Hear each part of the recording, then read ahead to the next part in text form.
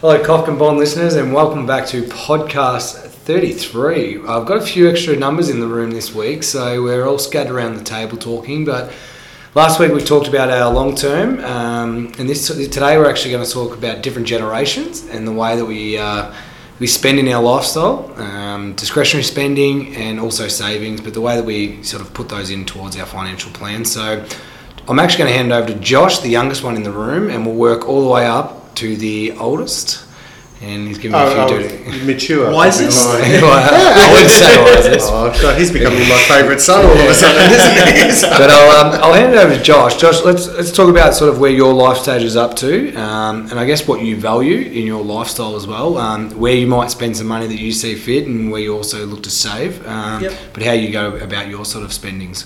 Yeah. First of all, about to turn 23 next week. Next week it is. Yeah, so 11th of November. So it's growing up. Yeah, going up quick. So back to the spending, I guess. I spend my money where I see value that it adds to my life, such as happiness and mental health. So Nando's, McDonald's, KFC, spending the friends, all the priorities in life. So I do all that. Keeping. Hold on, this is just go into there. At the last conversation series, I actually did the numbers based on $3,160 of discretionary spending at Nando's on an annual basis. And if you were to invest that, Josh, for 22 years and then cut off to age 65, you would have an extra $2 million. I think it was about that. You see, but the thing is, I've gone from eating it 5 days a week to once a fortnight. So it's okay. That's fine. I've cut back on it a little bit. So I guess my main priority is, besides that, saving my money in growth assets. So not necessarily just your bank account. I've actually got quite a good portfolio now that's full of shares, ETFs, managed funds, cash, bonds, all that sort of stuff. And I guess the idea of that is just compound interest. So, it might be worth 25 today, but by the time I'm 40, hopefully that's, plus 100,000. So I guess that's the idea behind investing. Josh, you also borrowed money against your own savings to actually invest as well. I did. What was one of your thought reasons of borrowing to invest to repay rather than just saving on a monthly basis? Well, the thought process to that was, if I borrow the money, I'm forced to repay that every month. Otherwise, they sell down the investment. Whereas saving, the $400 a month might not necessarily be the easiest thing for most people, especially me. So instead of putting that money away in a bank account to not touch for, the next 2 years, decided just to go to NAB, knock on the door and borrow the funds. So locked it in that way. I think in saying that, it takes away that process of when you come to saving sometimes, and I was definitely guilty of it, that you might have a budget and you're thinking, okay, I've got to save this $400 this month, but if something comes up or a new event or you want to go to something, you say, look, can't do it this month, I'll spend that money, next month I'll make it up. And then what happens is another event comes up and all of a sudden, okay, look, I've missed it again, doesn't matter, I can catch up on that. And it never happens, where if it's that forced savings and forced investment, you have to pay it. You have to do it. In saying that, though, you do have a good social life. Yeah, I do. It's the only time I ever get to see you here is at work. So your social life isn't that bad. But as an example, you've got a 4-day weekend coming up with a bunch of friends. Yeah, There's a group of you going away. So it's not as if you forsake on happiness or spend don't do money things. And I'm a tight ass or anything like that. Oh, no, you're not tight. So I'm a it runs in the family though. We're going to do a budgeting podcast, and we think that Josh is going to run that one. If you need a budget, come to me. He'll run it down to the cent, I can assure you. So it's but also too, are you saving for any set things or for retirement or anything like that, or your retirement's pretty set? What are your thoughts? So I save for the 3 things: emergency funds. So if I need to go to the doctor or something like that, I'm actually saving for a house, and I'm also saving for my next car. So those are the 3 things on the agenda at the moment. When's the next car due? Next car is due. Well, it depends if I lost my license or not the other day. So, if I lost the license, it might have to be another year before I get a new car. But That says you should be looking at. That's a story for another time. Watching Tony peer out the window, thinking. On this, Josh forgot to put his peak plates up in the car, and then managed to rock up to the next work complaining that he might have lost his license without his peak plates on the car still. I did go next to the service station and buy him a set of peak plates and make sure he put them on. And see, that's a smart way Fair to save. to say, That's a smart way to save money. Make Dad pay for the peak plates. Make Dad pay for overseas trips. But no, that was a family holiday. Yeah. But no, let's keep moving on. I guess. Let's go to the next person, Jamie, in age group here, and that's you. So you're next in line. You're going on towards your later 20s now. Still in the 20s. You're still in your 20s. You're just in there. Yeah. So it's you have been dating the long-suffering Jess for a decade now. So it's so I don't know how she's put up with you for that long. So it's you though have gone from the two of you having a good life, both of you work, no children, no mortgage, 3 overseas trips in 1 year, enjoying life to the fullest. You've got a very active social life as well. We all know that, so a good group of friends as well.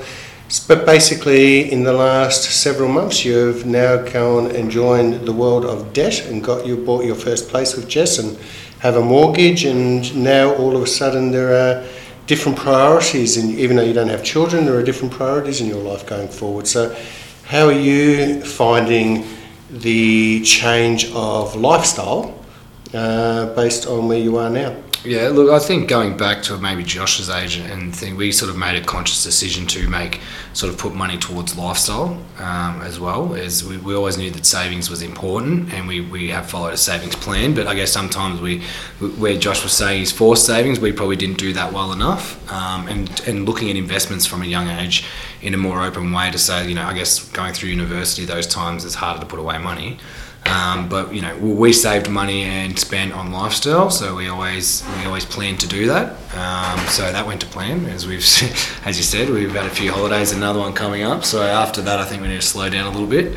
But yeah, was that a comment to Jess? Was it? No, think to myself maybe as well. But look, we've bought our first property, and to us, we've been out of home, Jess since 18, me since 19, 20, paying rent. So the change to a mortgage has been gradual anyway. I guess we started with the long share houses and then sort of went into ourselves, just renting ourselves. So the jump in mortgage wasn't great. But yeah, it has been a change. And I guess the thing that stung me the most, and the thing that I was aware of, but I think sometimes it goes to the back of your mind, is the different bills that come with owning a home.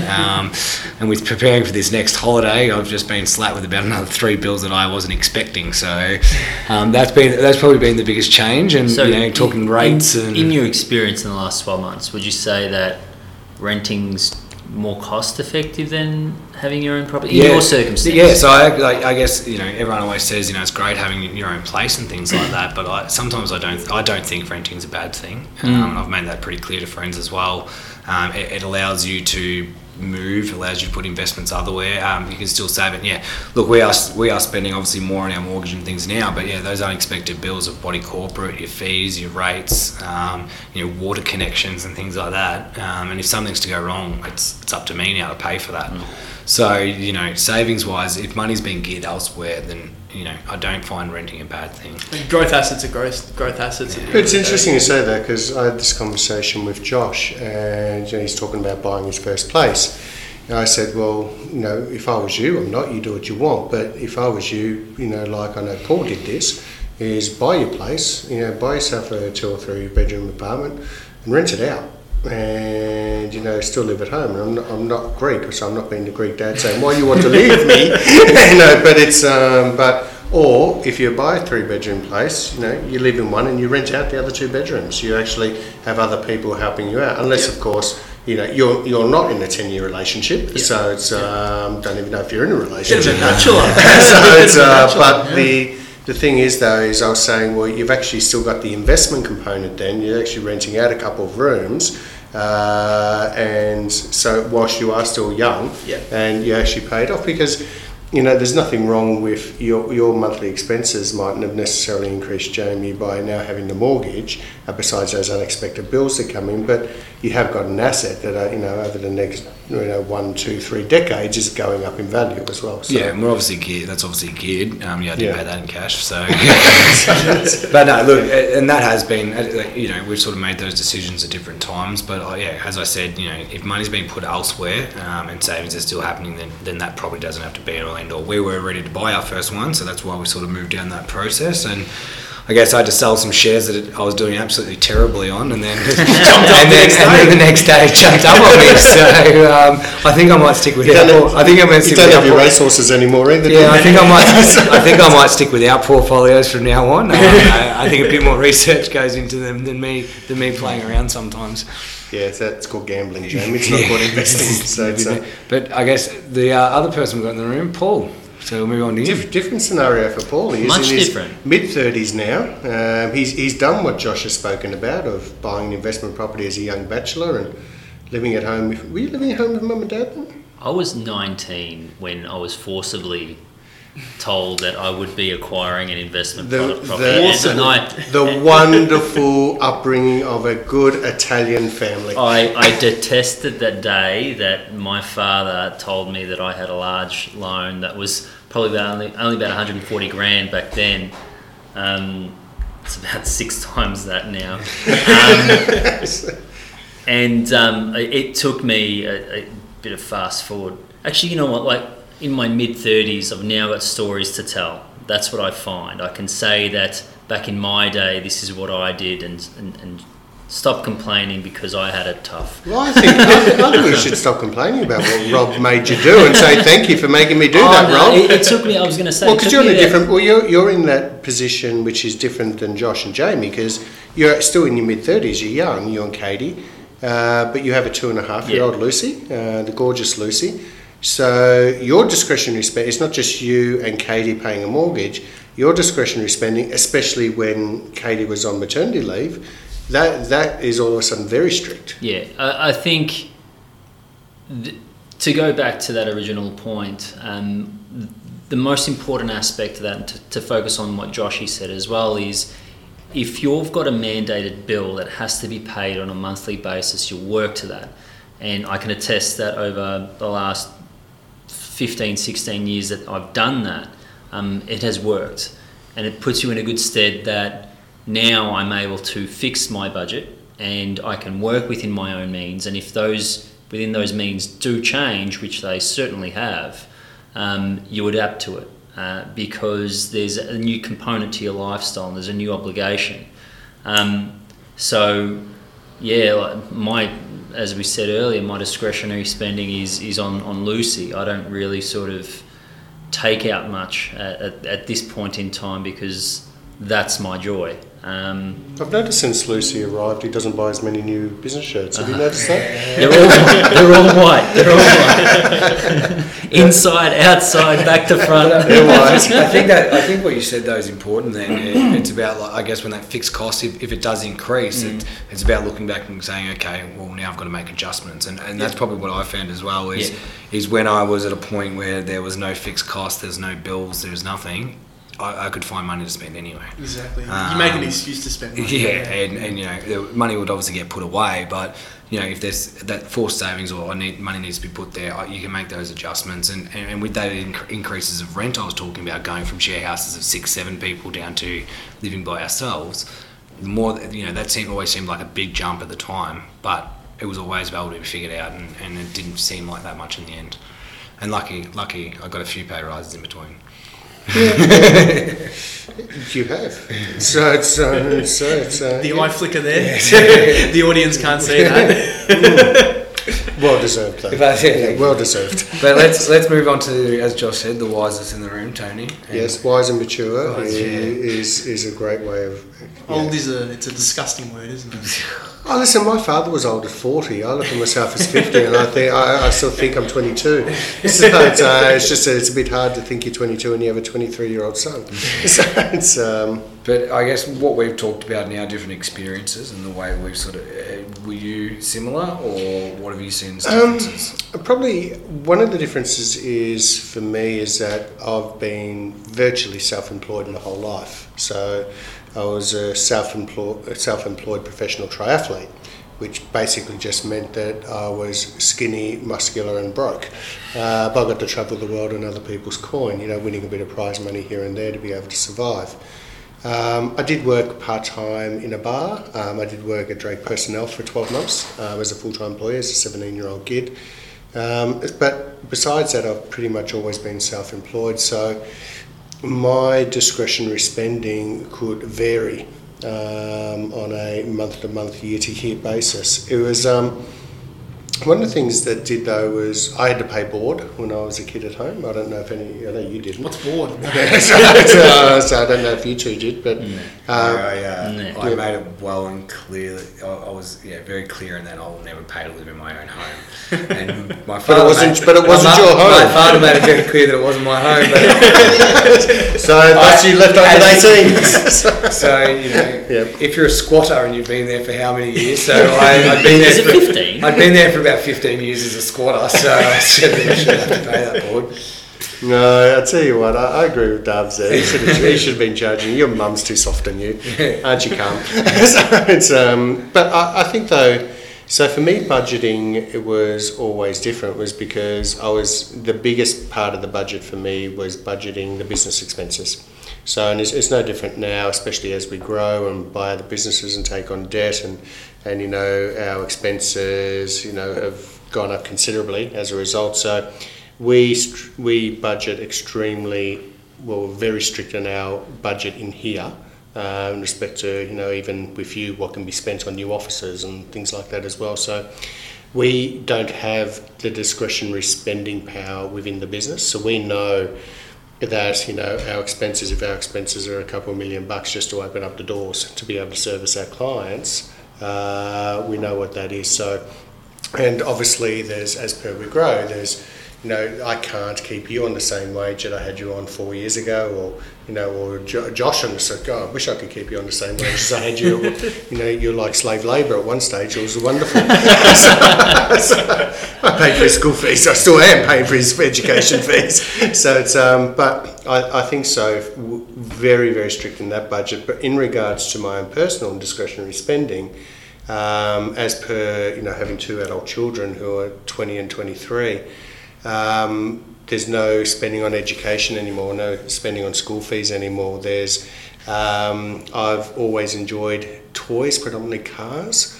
I've probably wasted money. I wouldn't say spent money. I can certainly say wasted some money on some really nice fast cars. But they were great experiences. They were wonderful experiences. Exactly. So it's yeah, they were. I enjoyed them. I still have a couple of my favourites, but I have spent, and it's interesting how the cars have changed when the kids came along. They went from really fast supercars down to more conservative 5 Series 4 doors or 4-wheel drive. So they certainly changed as the kids came along, and I still like to spend on that, but circumstances are different now. So in regards to not having debt anymore, not having to pay for set things for the children anymore, so my circumstances are very different. And so I don't mind going on holidays every year. I don't mind spending money on some nice clothes or going and having lunch and things like that. I'm still, for the last 34 years, still been going to the veggie bar on a Thursday night, virtually, not every night, not every Thursday, but so there's my $25, but I'll probably paid off Daniel at Arcadia's mortgage over the last 4 years that we've been here. Arcadia's a local cafe. You mentioned earlier on how you are with allocating spending within the business. Yeah. Knowing that you're the business owner and the costs get paid before your wage does, how does that affect your discretionary spending? I suppose especially, and I should add that while we're in this growth phase and we spent a lot of time, effort, and literally money developing the resources in our back office that no one sees. Yeah. How has maybe this year, how has that impacted your discretionary spending? And then in general, how does it... Well, I suppose to add to that, what you're saying there, Paul, is basically I've had to loan the company money over the last 3 years. When I say loan the company money, it's basically all profit that we've made rather than taking out as a fully franked dividend has just gone and been reinvested into the business. So reinvested into the business. I reinvest into myself at about 11 a.m. 7 p.m. and start. I look from one savings account to the spending account and say, look, I'll let him borrow that, and but I'll give it back. So similar. Yeah. Not quite. So I think from that aspect, there are the fixed expenses like rent, but that's about to triple in March next year, our rent. We are taking on debt for the first time. I won't take on debt to pay wages, but we are taking on debt to buy 2 new businesses, with a third business again next year as well, and on that comes new staff. So in saying that, and the amount of money we've reinvested into our artificial intelligence and automated IT systems in here so that we can actually service clients. So that's an expense, but it's an upfront expense for a long-term gain. And so I'm only 50, so I've still got at least 55 years of working life in me. And on that, I'll interject there. Retirement. I mean, we've got with our partner office in Chicago, Eugene Lerner, who's 150,000 years old. 91, I think. Yeah, so same. Yeah. You get past a certain age, and it's all the same. We promote the values of a good superannuation plan and a good retirement plan, but absolutely, you're not going to retire. Yeah.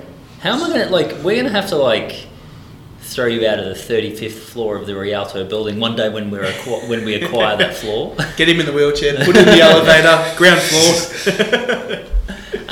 But seriously, my insurance paid for. Is it up to date? In that regard, how do you then, and this is sort of going off on a tangent maybe, how do you manage your superannuation obligations, and what does it mean to you as a business owner if your intention is to be self-employed for as long a period as possible? Because it's your passion, it's what you do, and you would probably go insane if you stopped. Yeah.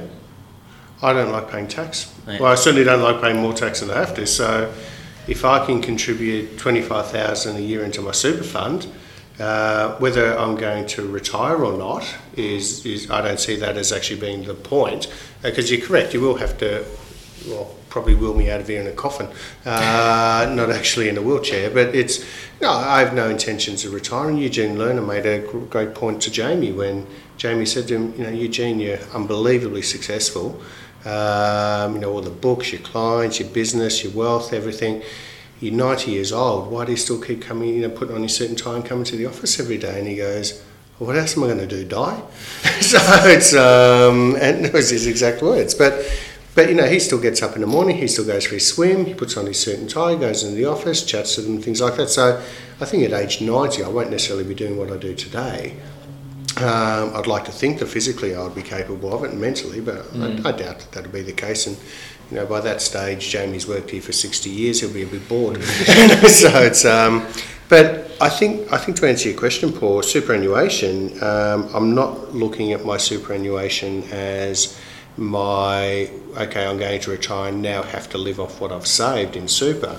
To me, superannuation is a great tax deduction on the way to achieving a great tax-free income. So, if I'm 65 years old and there's 3.2 million sitting in our super funds, and I can take a tax-free income from that rather than having 3.2 million in my name and to pay a taxable income. So for me, superannuation isn't about, my God, this has to last until the end of days. For me, it's a case of how much can I get in there to the maximum, because why would I want to pay tax on something that I don't have to? So it's I wouldn't be good at my job if it wasn't the case of, I can either pay tax on my income or legally not pay tax on my income. Well, I'll legally not pay tax on my income if that's okay. Well, so the ATO is not going to send you a thank you letter, as you always say. So correct. Nor a Christmas card either. I've not even got a Christmas card from them. So it's we've all talked about our spending at different stages of life, I guess. But how do we deal? I guess for you and Paul, Tony, how do you deal with your clients? And when those questions, I guess they're coming in, we're helping them with their financial plan. And a good big one that I wanted to sort of touch on was. We've had clients that have had insurance payouts, and everyone sort of asks the question, what do you first do? Go get an investment portfolio, buy a new house, and live off that. But I guess the first word of advice and financial advice we give them is go on a holiday. Get rid of your debts and actually go on a holiday. So actually get something in your life because you've just gone through a very traumatic period.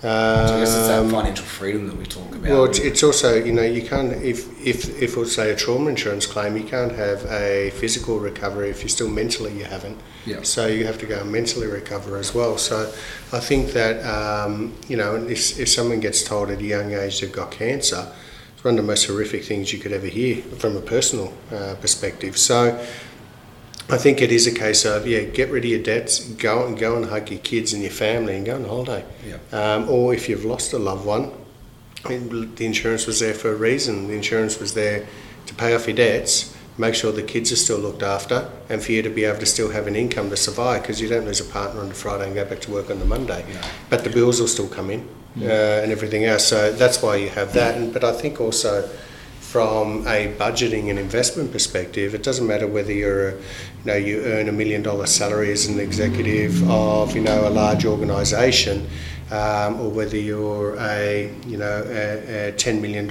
actor or sporting sensation as a client, or whether you are a 50-year-old divorcee earning an income. Everyone's budget is similar, and what I mean by that is most people still spend up to their income, no matter what they earn. Is that fair, Paul? Yep. So, or somebody. I mean, I know, Paul, you work for a company worth about $10 million.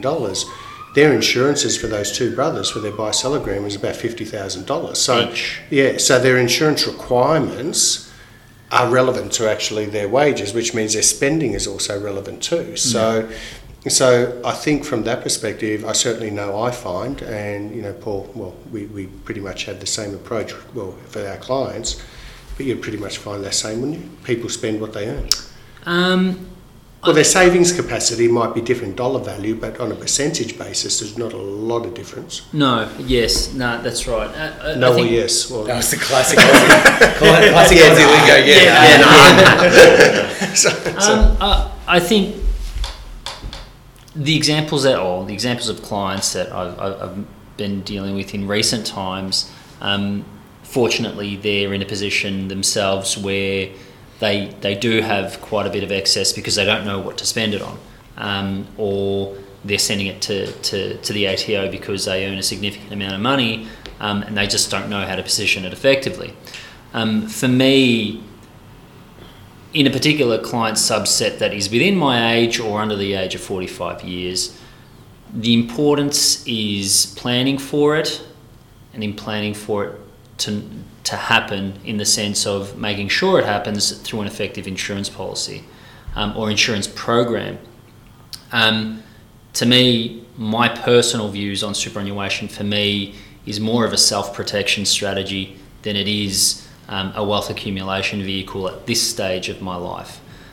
So I treat it that way. And I think that's the same for a lot of accumulators. You don't want to continuously pay a lot of insurance premiums, and they go up every year. But your assets should be increasing every year as well. And if they're not, then any shortfall of something going wrong, if you do get diagnosed with a critical illness or condition, needs to be appropriate to what your lifestyle is. So to me, I think that I've almost lost track of where we're going with it, but it's a matter of more so protecting what I want to achieve myself now, and then treating myself as a bill, and paying my obligations towards my superannuation. That way my wealth is growing over time. Whether I can afford to do that now, well, I've got a growing family, or it has to go on hold for a number of years. So that's the importance of that, and that's what I sort of have seen in the clients that I deal with, especially when they're well in the accumulation phase, when they're in their late 40s and early 50s, which has been placed appropriately for them. I think, Paul, just to add to that and to add to your question, Jamie, sometimes unexpected things occur in life as well. So, as an example, I was only a few years older than Josh is today. I was only a few years older than what Josh is today, and pretty much actually younger than what you are now. And I was told my life was going to change because I was going to become a dad. And so, I had a successful business at that stage, which was going quite well. But one of the thought processes was by the time I was always going to put my kids through private schools, and so by the time I was 30, I was already paying $25,000 a year for grade 3 kinder. So it's... I'm not worried about the fees then, but I'm worried that he did 3 years of kinder. Grade 3 kinder, did he not get past kinder? I think it was 2 years, wasn't it? Kinder was the best 3 years of my life. I said grade 3 kinder. So it was... grade 5 was the best 3 years of his life. So it's... but I did always threaten him as well, that if he failed a year, he was going to learn what hex was than what he expected. But a lot of lemonade. But the thing was, though, and then his brother decided to emerge in the world a couple of years later as well. So all of a sudden, my discretionary spending was $50,000 after-tax money that I chose to. It was my choice to send him to that school, and I was thankful for a number of years that I did do that. But the basis of it is, all of a sudden, my discretionary spending, the idea of just going and buying a brand new car every 2 years was a bit different, where I was happy to go and buy a car that had 8,000 kilometres on the clock for, rather than brand new and a couple of years old, and saving, about 40% of what its new purchase price was. It didn't have to be brand new anymore. Or I was happy to go to the Hugo Boss factory to buy a Hugo Boss suit rather than going and paying retail for Hugo Boss. So it was interesting that your life changes, and this was what Paul was saying. I was just a few years younger. When your life changes, and in our case, unexpectedly, there was that discretionary spending stopped very quickly, and that was because I chose to send the boys to a private school, and I chose to still go on some holidays. So some of those holidays were just all of a sudden, the trip to Bali, or sometimes I think it's cheaper going to Bali than spending a weekend up in Mount Buller. But it was so I think sometimes those things. And as a 27-year-old, I was also now responsible for another human life. And even though I was in the industry, all of a sudden, the only insurance I pretty much had at that stage was income protection. There was no trauma cover back there. Really? Yeah, no, there's no trauma cover. It's only been around for about 22 years. Oh. Yeah, so it's certainly in its infancy. But there was the other spending that all of a sudden came into it, which was compulsory spending, being my insurance premiums, being his mum's insurance premiums.